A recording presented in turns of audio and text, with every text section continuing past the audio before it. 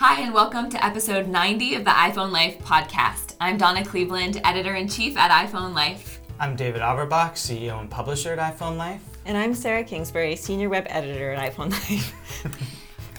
Each week we bring to you the best apps, top tips, and great gear in the iOS world. This week we have a lot of great apps and gear for you, and also we'll be going over Apple's third quarter earnings report. So stay tuned for that. Before we jump into the episode, we want to tell you about our first sponsor, Fanatic Software. So Fanatic Software makes an app called Informant, and they're on their 5th edition, so it's the Informant 5. They have a calendar app, and we like to call it the calendar app that Apple should have made. And what they've done is, it's a much more robust calendar app than Apple had, B, a much more user-friendly calendar app than Apple has. Mm-hmm. And so they've combined reminders and the calendar into one app, which I think makes a lot more sense. And they've just come up with a new update for it. It's their 4th update for Informant 5. And I really would encourage you guys to go read the notes on the update, because it really explains to you why this app is so much better than the calendar app. If all you do is create a calendar app, the level of attention to detail is so much higher. They are constantly obsessing over the little details of it. In this version, for example, they made it easier to enter the time of day. It's one of those little things that Apple doesn't update their app much, so they're not fussing with it, and Informant's always making it easier. They're always improving it, and it's just a great app. So I encourage you guys to check it out in the App Store. It's called Informant 5, or we'll link to it in the show notes if you go to iPhoneLife.com/podcast. All right, moving on, we have a daily tip to share with you. If you go to iPhoneLife.com/daily tips, you can sign up for our Daily Tips newsletter, and you'll learn something cool you can do with your phone in 1 minute every day. And so it's just an awesome way to improve your iPhone skills and without much of a commitment, and it's totally free. So this week we have a tip. This one's a little bit unusual. It's how to shoot clearer and better photos on your iPhone. Usually we just have like a little tidbit, but this one has a few things that you can do to get better photos, which I am not naturally an amazing photographer, so I know this is great for me. So I'm just going to run you through what these are. Number 1, find good lighting. These are just basic things. Anytime you can find natural lighting as opposed to artificial lighting, your pictures are likely going to be better, and try to avoid backlighting as well unless you're going for a silhouette shot. 2 is keep your phone steady. I feel like that's something that people can overlook a lot of times. If you can just hold your phone against your chest, or like kind of prop your elbow against your body while you're taking a photo, it'll be less shaky. Number 3, don't zoom. This one is more of a tip for people who don't have iPhone, the dual camera mode, because if you have the iPhone 10 or it started with the 7 Plus, I believe. When did we get the dual camera? I think it was 7 Plus. Okay, so if you have a dual camera, then you can do a 2x zoom and you don't lose any resolution at all. There was some caveats that I read recently, though, that if you're not in great lighting, it can lower the resolution. So in general, like getting closer to your subject when you can is always a good idea. And I think the refinement is don't optical zoom, because what happens is if you zoom in beyond the point that the lens is zooming, all it's doing is it's making the photo bigger, which is reducing the resolution. So if you have a 2x zoom, you still have the same resolution, like you're saying. So that's the main key, especially because you can always do that in post photo if you want to. You can always crop it, which functionally does the exact same thing. Yeah, so getting closer to your subject when you can. And if you do have a dual camera, just know that once you go beyond 2x zoom, you are losing resolution. So one question, I have a question for you guys. I don't know if you know the answer. What if you're in between 1 and 2 zooms? Like if you're like 1.5, are you losing resolution there? I assumed you were not, but I haven't like verified that, because I hadn't thought of even that it might not be true. But I would guess that it wouldn't lower the resolution. I think it's up to 2x zoom. I don't know, because it's like I don't know. We'll have to look into it and get back to you, putting everyone on the spot here. Sorry. So the last tip, this one's my favorite, and maybe everyone else knows this, but is to clean your lens. I know that I use my phone all the time, and so it gets kind of smudgy, and something that I didn't think to do until I read this tip was to, before you take a photo, check your lens and see if you have a cloth or something, just rub it off. And a lot of times I've noticed there's fingerprints like a over the microfiber lens. cloth, because you don't want to scratch your lens. Yeah, so microfiber, if you can like carry that around with you, great. Otherwise, just something soft that's not going to scratch your lens. But that has made such a big difference. A lot of times I was noticing things were looking a little gray or blurry, and just making sure to add that to your process. I have to say, Ray Ann, who's one of our editors here, has really inspired me to care more about lighting. It's one of those things where you, especially for group photos, you have a ton of people and you don't want to like shepherd them around and make them go someplace else or something, but it's usually the difference of a few seconds. It's like everybody takes one step to the left or turns and faces the other way, and it makes such a big difference. If you don't have backlighting and you don't have too low light, it makes a huge difference. We actually just this weekend we took a photo and she made us all walk to a light and look up at the light before taking the photo, and it turned out great. You guys waited till I'd gone home to take that picture. Yeah, no, that was intentional actually, yeah. I see. Some of these things, like this roundup of tips, might seem super simple, but Rand, who's a great photographer, was saying if you really just actually go to the trouble to do these steps, your photos are going to turn out so much better. And most of us aren't doing all these things. Yeah, a lot of it is just taking the time. And the thing is with these simple tips is taking the time doesn't take that much time, but they make your photos turn out so much better. Yeah, so to get more tips like this, go to iPhoneLife.com/dailytips. And next up, we want to share a question we got from one of our insiders. Our insider program is our premium subscription, and this is our educational service, so you can learn everything you need to know about all of your iOS devices, including in-depth guides, tech help from Sarah when you can ask any questions that arise about your iOS devices. She'll help you find answers. A full archive of our magazine, and our full archive of video tips. And we have, I think, about 1,000 video tips now. So there's a ton of content for you to help you get the most out of your devices. I just looked at this. We have over 30 issues in the back issues of our magazine that are available to you. That's over 2,500 pages of content available to you going back to 2012. So iPhoneLife.com/insider, you'll find all of that there. But Sarah right now is going to help walk us through how she helped an insider through one of their tech problems.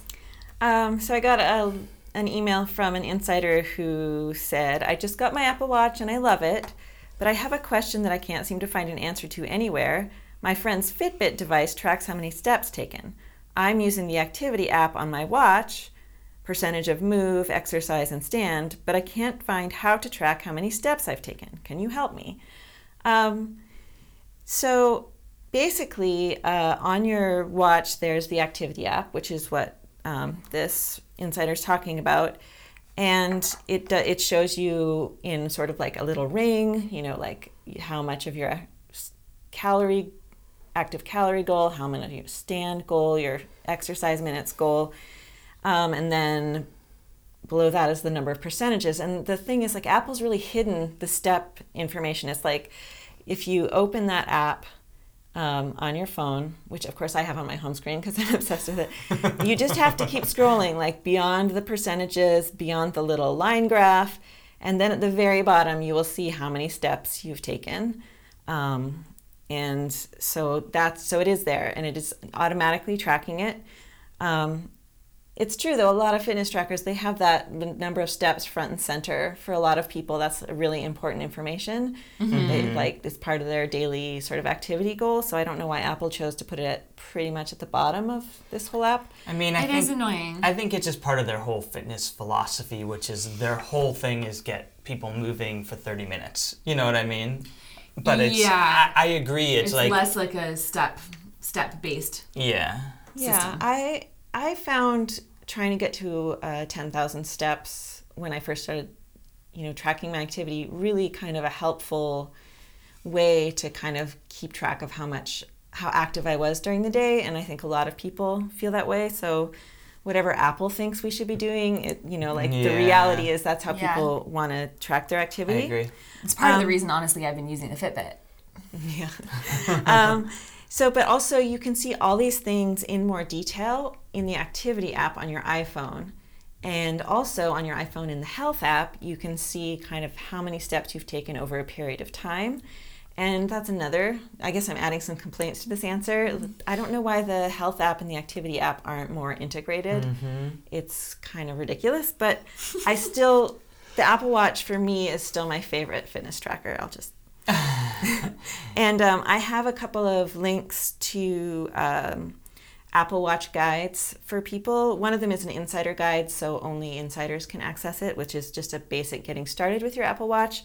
But then there's one that everyone can access, which is a fitness tracking guide with the Apple Watch. So I'll share those links and you can learn more about your Apple Watch because it's a really awesome device.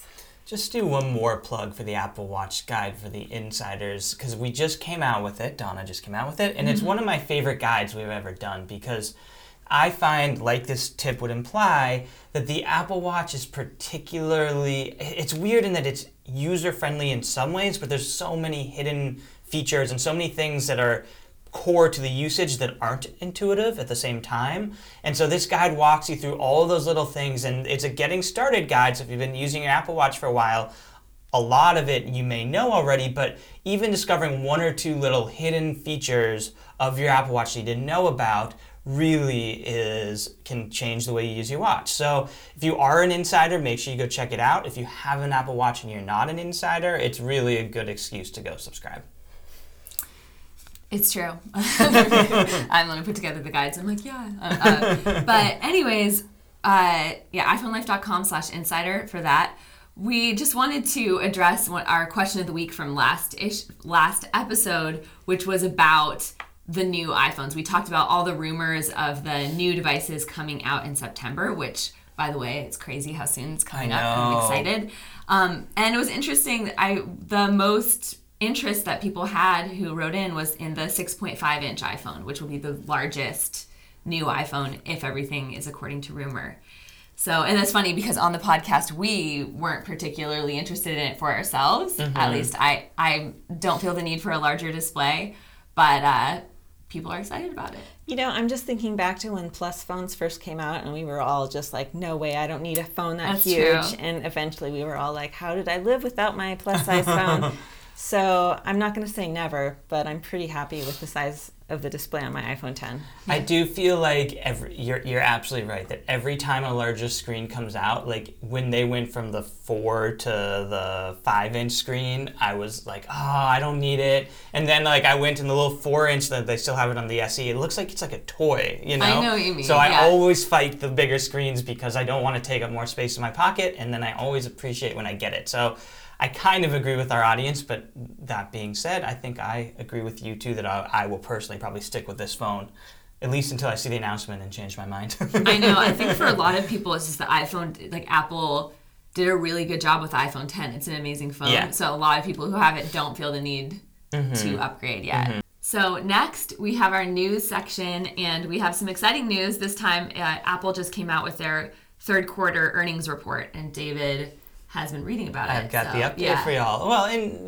we're a little bit late to this because of the timing of the podcast, so you guys have probably already heard Apple has become the first company in the world to hit a valuation of $1 trillion. That's amazing. Which is crazy. And the first thing I thought of when I heard that was that Mark Twain quote. I don't know if you guys ever heard this. Rumors of my demise have been greatly exaggerated.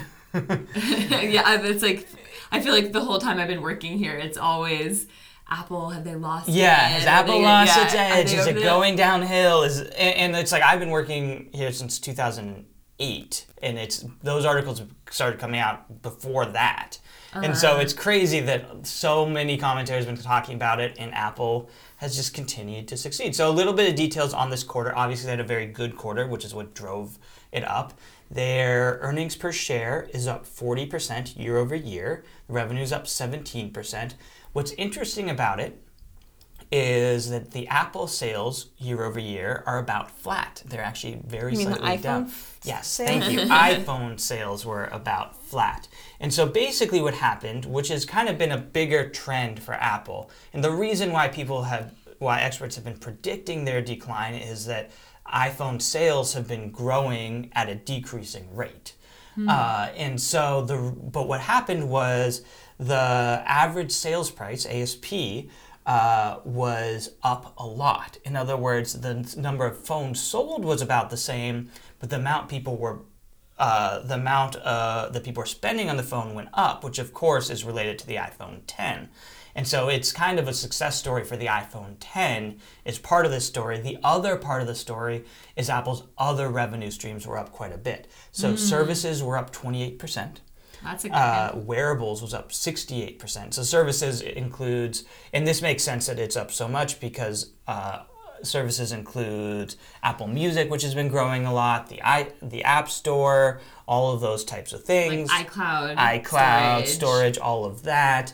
Wearables is, of course, the Apple Watch, but also the AirPod. The AirPods, they're having trouble keeping those in stock. Yeah, so those have been selling really well. And then the other category, which includes the HomePod, is up 37%. So this is one of the interesting things about following Apple now and following, especially since Tim Cook took over, is they're doing really well financially despite the fact that they have not had another revolutionary product in the same way that the iPhone and the iPad were revolutionary. And so it'll be interesting to see. I mean, to me, this is a sign that the Tim Cook strategy diversifying their lineup has really been successful. I think it's also a sign, for the record, that we are not seeing the $1,000 phone going away anytime soon. Yeah. And that all of the other types of products that they're selling, like the HomePod, the Apple Watch, which I think a lot of people talk about as being almost like a flop because they're not as successful as the Apple, have all added up to still creating a lot of revenue for Apple. I know, it is interesting. It does challenge the narrative sort of for a lot of, I mean, the Apple Watch, I don't think of as being a huge success in certain ways because a lot of people don't like it or think it looks, dorky or whatever, but it's still extremely successful. Yeah, well, and I think it's like you're measuring everything against the iPhone, which still makes up, I don't know the number off the top of my head, but something like 70% of Apple's revenue. And so these are not successful in the same way the iPhone's successful, but they all stack up to make up for the lack of growth that the iPhone has had in recent quarters. Yeah. And it's interesting. I mean, services have been up for a while for Apple, it seems like, but it's interesting to see it continue to grow. Yeah, absolutely. Cool. Well, so that's our update in the news section. Next episode, make sure to tune in because we're going to be talking about everything you should expect from the announcement. That's going to be our last episode before Apple's big September iPhone reveal. So we'll have a lot more news in that section. We'll go over all of the latest rumors and then also go over what we're hoping to see at the announcement. So that'll be a lot of fun. We have a second sponsor for this episode, Matthias. So I will take it away. Matthias makes keyboards, and they only make keyboards, and they make great keyboards. So I literally, if you're watching this, I'm going to hold up. I took this from my desk. I use their Bluetooth keyboard. I love it, and I'll tell you a few reasons why. First of all, it's more affordable than Apple's Bluetooth keyboard. It has this numeric keypad here, which Apple, I think, recently added, but Matthias has had for years. It has backlighting. Which now what Matthias has done that I think is really creative is they have two separate batteries. So the battery for this keyboard lasts up to a year. But if you use backlighting drains the battery. So what they've done is they have a separate battery where you can, if the backlighting stop runs out of battery, you can still use your keyboard, just not have backlighting. So they have a ton of little really well-designed features this way. And they also synced up to 4 devices, whereas Apple's keyboard does not do that. And so you can sync. It's great because you can sync.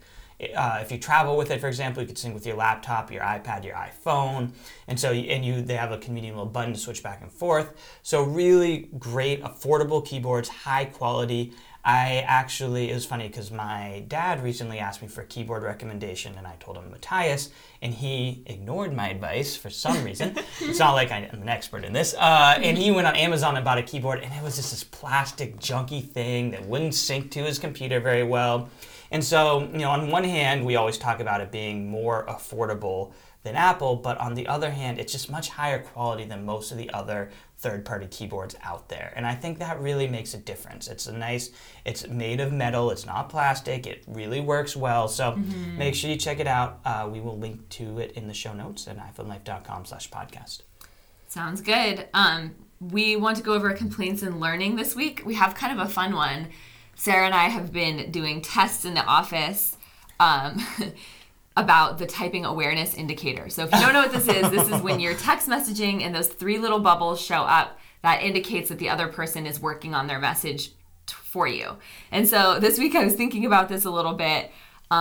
In general, if you're having either an argument with someone or you're just getting to know someone, you don't really want them to know that you're agonizing over what you're writing them and spending a lot of time thinking about it. So it's a feature you can't turn off.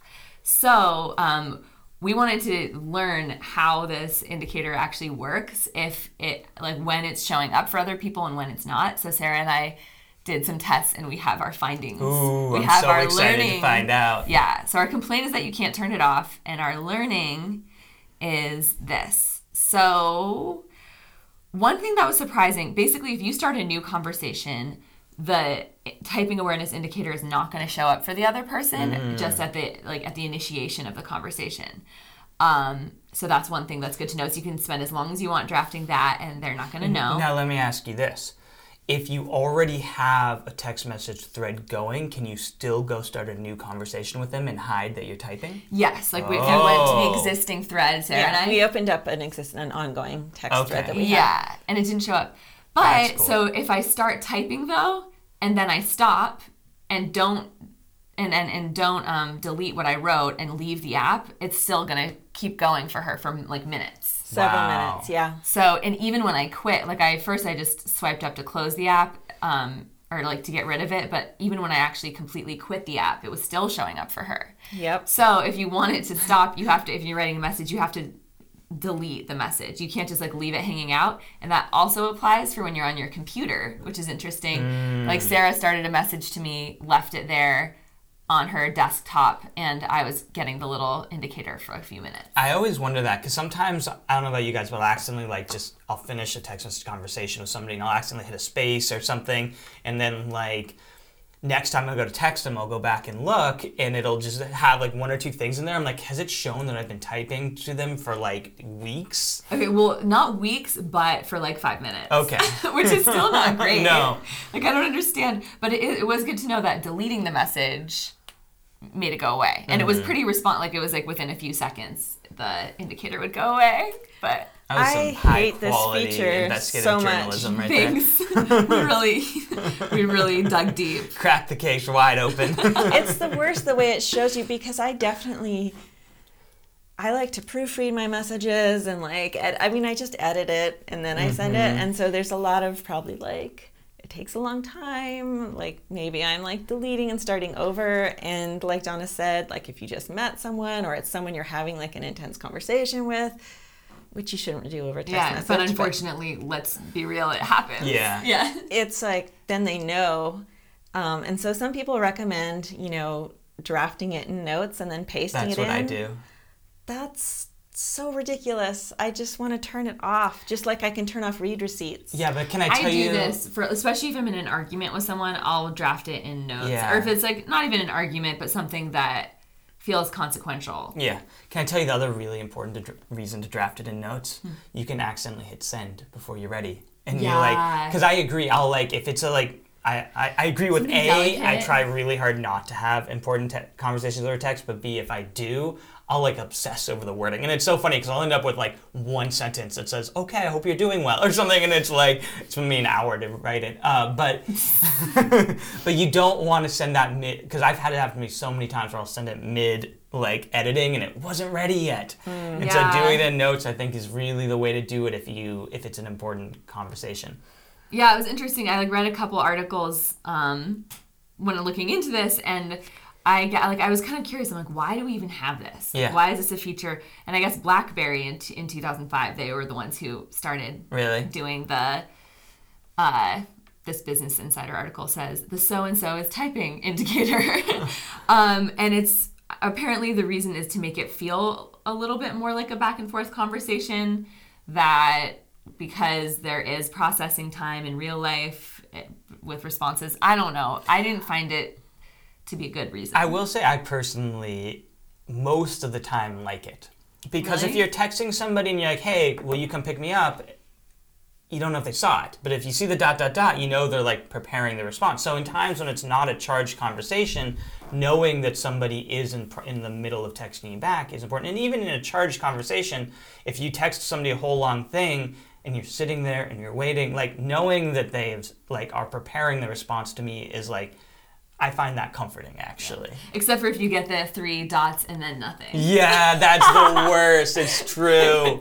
Yeah. So, but I do also like it if you wrote a bunch of things and you see they're typing, you could be like, okay, wait, I'm gonna wait and see what they say before. So there's some practical purpose, I guess. I think the idea is to make it mimic more of like a real-time conversation or a real-life conversation. Gotcha. But yeah, so that I think our biggest discovery would just be, don't start a text message and then leave the app because the other person's going to get that indicator for a long time. Probably the biggest finding. Okay, what about you guys? Do you have any complaints in learning? I have a complaint. So I have started keeping my apps in alphabetical order. It just makes it really easy to always be able to find apps. I never wonder what home screen they're on, and honestly, one of the most common insider questions I get is, I can't find my app. But just happened to me before this episode. Right. But when you add a new app, it doesn't get put in alphabetically. Oh, so you have to resort it every time you add a new Well, app? you can like move it, but yeah, that's stupid. I basically just, maybe once a month re-alphabetize. But come on, Apple. That is really annoying. Yeah, that's lame. Auto do it, yeah. I have a complaint as well. And this has been something that's been a complaint for me for a long time. I just have so many complaints, it takes me a while to get to them in the podcast. I don't know if you guys have this experience, if it's just me, but whenever I open up Apple Maps, and I think to be fair, it does on Google Maps too, so I think it's a problem with the compass. When I start navigating, it'll like literally start spinning in a circle for me. It'll be like, please navigate to the route. And then like the route will be like spinning in a circle, and I'm trying to figure out which... where do I go? Yeah, and it takes me so long. Like once I get on the route, it is fine. I think what it is that I might have like Apple's trying to calibrate the angle of my phone and therefore which way I'm really facing. But it just drives me crazy. And it's like a lot of times the most complicated part of driving is like, A, getting to your route, but B, like getting onto the highway or like navigating how to like take a left onto a road where you have to go do a U-turn or something. And it's like having Apple not be able to tell me how to do that, it just drives me crazy. And I've had so many times where I've started out going the wrong way because of this and then had to like turn around and do a U-turn or like pull into a gas station. And it's so silly. And it seems like they could fix it.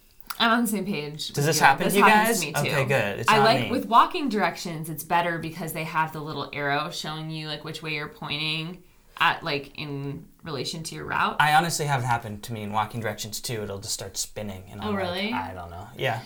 Yeah. It hasn't happened to me Really? at all. No. Wow. I wonder. Is it because you have a better sense of like sometimes it'll be like start going west or whatever, and I'll be like, west? Which way's west? I do have a really good sense of direction. So that might be part of it. David and I don't. Yeah, I have the worst sense of directions. It's like my complaint this week is that I have no sense of direction. Although one time I was with a friend in a town I was only slightly familiar with, and I was like, no problem, I can get us back to the highway, like just go this way. And I totally got us lost, but I was like bragging about like, I have such a good sense of direction, like don't even worry. And then I was like, never mind, I'll pull out Apple Maps. I do feel like it is a little bit of a sense of direction problem because a lot of times if you had a better sense of direction, it would be intuitive how to get on the highway or how to get to the route. But for me, it's just not intuitive I at need all. hand-holding from the very, very, very beginning. Okay? Like, tell me how to get to my car. To be honest, I don't actually look at... I guess I start from my house most of the time. It's a little more problematic if I'm like in, say, like a big parking lot and it's like, go to this service road and you're like... Yeah. But basically, I never look at the map. I just use audio cues and I'm like... no wonder. I feel really confident, so I'm like, I'll just drive in this direction to the nearest street I can see, and then Apple Maps will be like, you're going the wrong way, turn right, or good job, go this way now. See, I think part of my complaint is the fact that the audio cues start too late because they go navigate to the route, but sometimes finding where the route is it's not intuitive for me anyway. That's so unhelpful. Like, proceed to the route. Yeah, it's like I know. It's like proceed to where you're going. I'm like, Okay, apps and gear. I think we're through with our complaints and learning, yeah, right? I think so. Who wants to go first? Looks like we had gear this week. Yes, we do. Yeah. I'll go first. Go ahead. I am using this new case, which now has a little piece of something on So it. shiny. I really like this color. Yeah, it it's a comes nice in lots sheen. of different colors, but it's got sort of this metallic sheen. This is an Incipio case. It's called the Dual Pro, right? Yes. And I really like it because it's got a couple of layers, but they're integrated. Some of the cases I use have like a couple of pieces and you sort of have to assemble it around your phone. I still use them because they're cute, but I really like the way this one is really easy to get on and off. It's drop tested up to 10 feet. It's really slim and it's really not very expensive either. For a protective iPhone case, it's $30. Yeah, it's not bad. So I really like it. It's the Incipio Dual Pro. Are all of the colors that kind of has a shine to it? Or A lot of them do. I didn't explore all the colors, but the ones I saw were like that. I like it. It looks kind of like a beetle coating, like those green beetles that have kind of like a metallic. Little it's iridescent. that type of iridescence. Yeah, I like it. Cool. Even my plain cases have to be a little bit fancy. Yeah, we like glam around here. Some of us do. I first have to point out this case I have. This isn't the one I'm talking about, but I also have kind of a glam case. This is from Sonics. And I have a new case too. Really? Yeah, go ahead. It also has like the raised bevels so that if you drop your phone on its face, that's great. And a lot of times cases either have like an opening for the buttons or they have button covers, and the opening can be annoying because then you have to kind of like stick your finger further into it in order to get to the button. But button covers can be really terrible and make it hard. But these ones are very it's as easy to use the volume buttons and the sleep wake as it was without a case. Nice. So I like that. The other gear I want to talk about is the Fitbit, which I'm wearing. I've got the Fitbit Alta.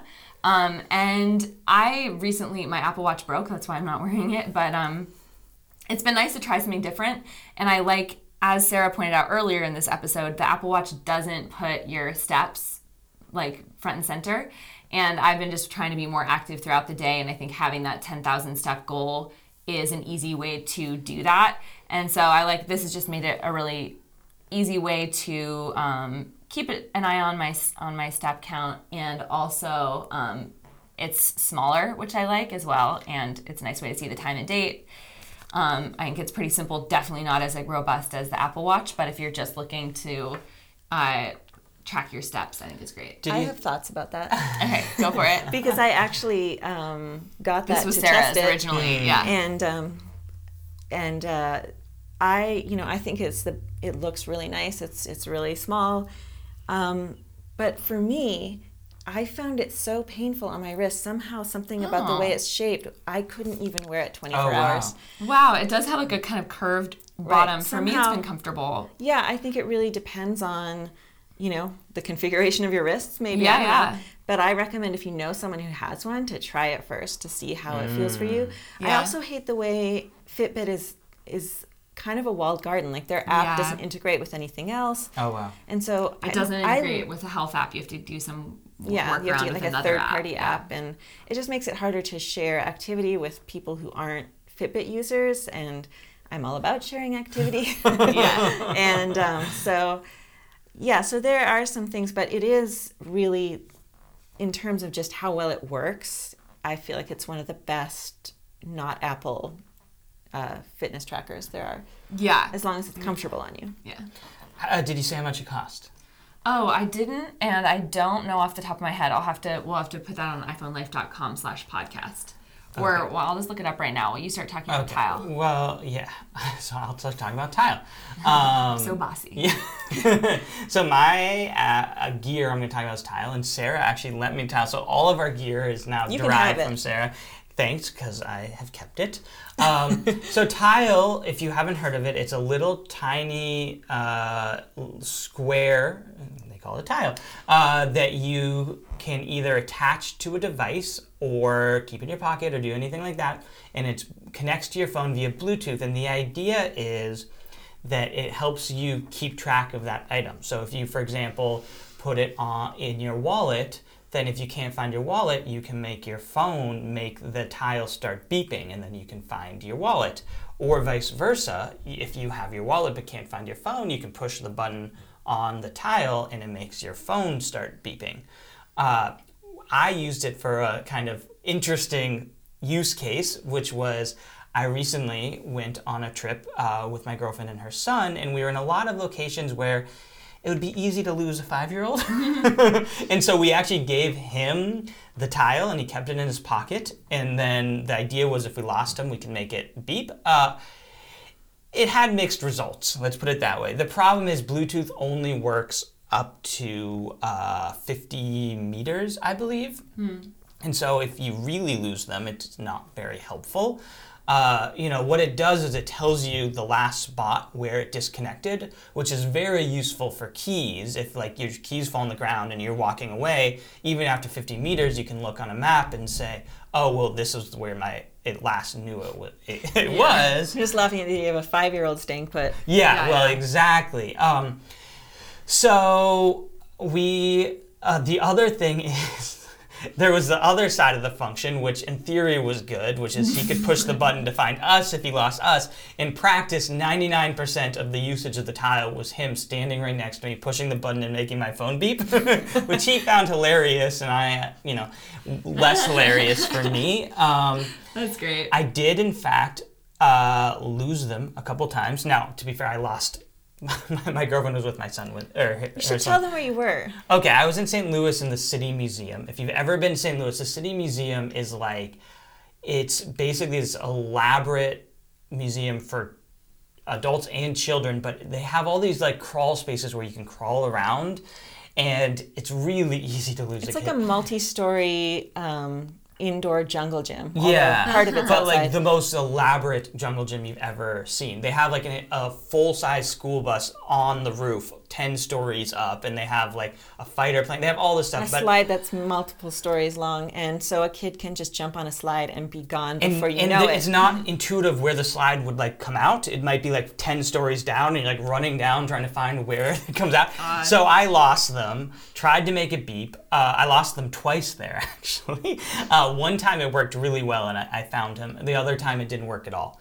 So what I would say is it's not a perfect solution, but it is useful. If you happen to have Tile anyway, it's worth doing. But I don't know that I would recommend buying Tiles to keep track of children. I think there's more effective ways of keeping track of children. But overall, the Tile functioned very well for what it was supposed to do. So And I've used the Tile for keys, and it's worked well. Works for that. better for keys. Good to know. Well for that. I also can't remember the price point. I think it's do you know, Sarah? It's $25 for one. I think you can get a 2-pack for $40. Okay. Yeah, something like that. Okay. I know it's $25 for one. Okay. Okay, so this wraps up episode 90 of the iPhone Life podcast. Thanks so much for joining us, and definitely tune in a couple of weeks. We'll be having our last episode before Apple's big fall announcement, and we'll go over everything that you should expect and what we are hoping to see there. So we'll talk to you next time. Thanks, everyone. Thanks, everyone.